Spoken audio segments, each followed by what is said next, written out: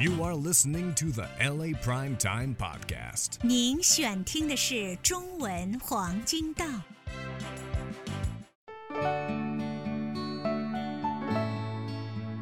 本节目由嘉联太平医疗网赞助播出。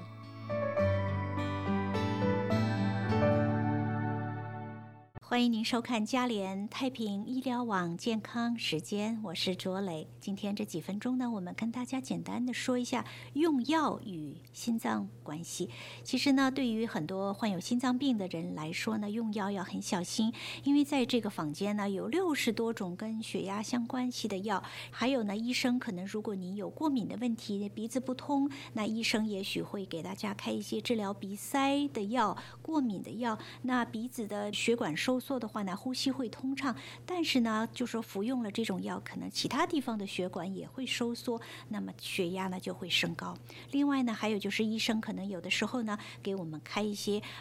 镇静剂呀，或者是放松肌肉的药，肌肉放松，那么我们的血压呢也会随之的比较降低。所以如果您还在服用一些其他的降压药的话呢，就要跟自己的医师再商量，要非常的小心。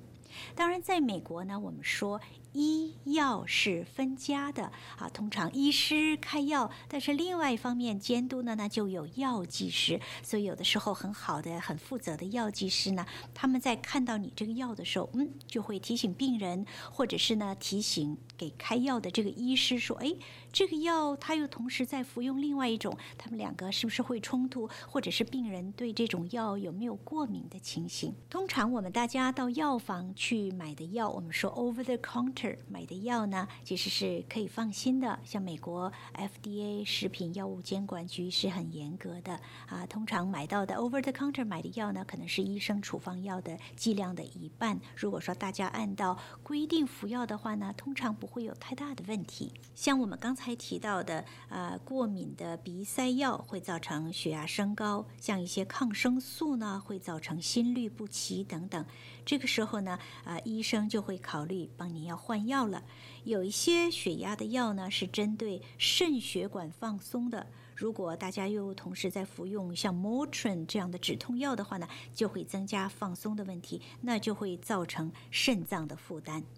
当然我们说看医师呢只是一半，另外一半呢就是要我们病人自己要做好每天我们的运动饮食管理。如果有血压的问题呢，大家要知道说饭前饭后或者是药前药后量血压，然后记录下来，及时跟自己的医师沟通，才是最好的管理自己疾病的做法。谢谢您收看我们的节目，我是卓蕾，祝您健康快乐。谢谢您选听中文黄金档，祝您有美好的一天。Tune in next time for another episode of the LA Prime Time Podcast. Thank you for listening.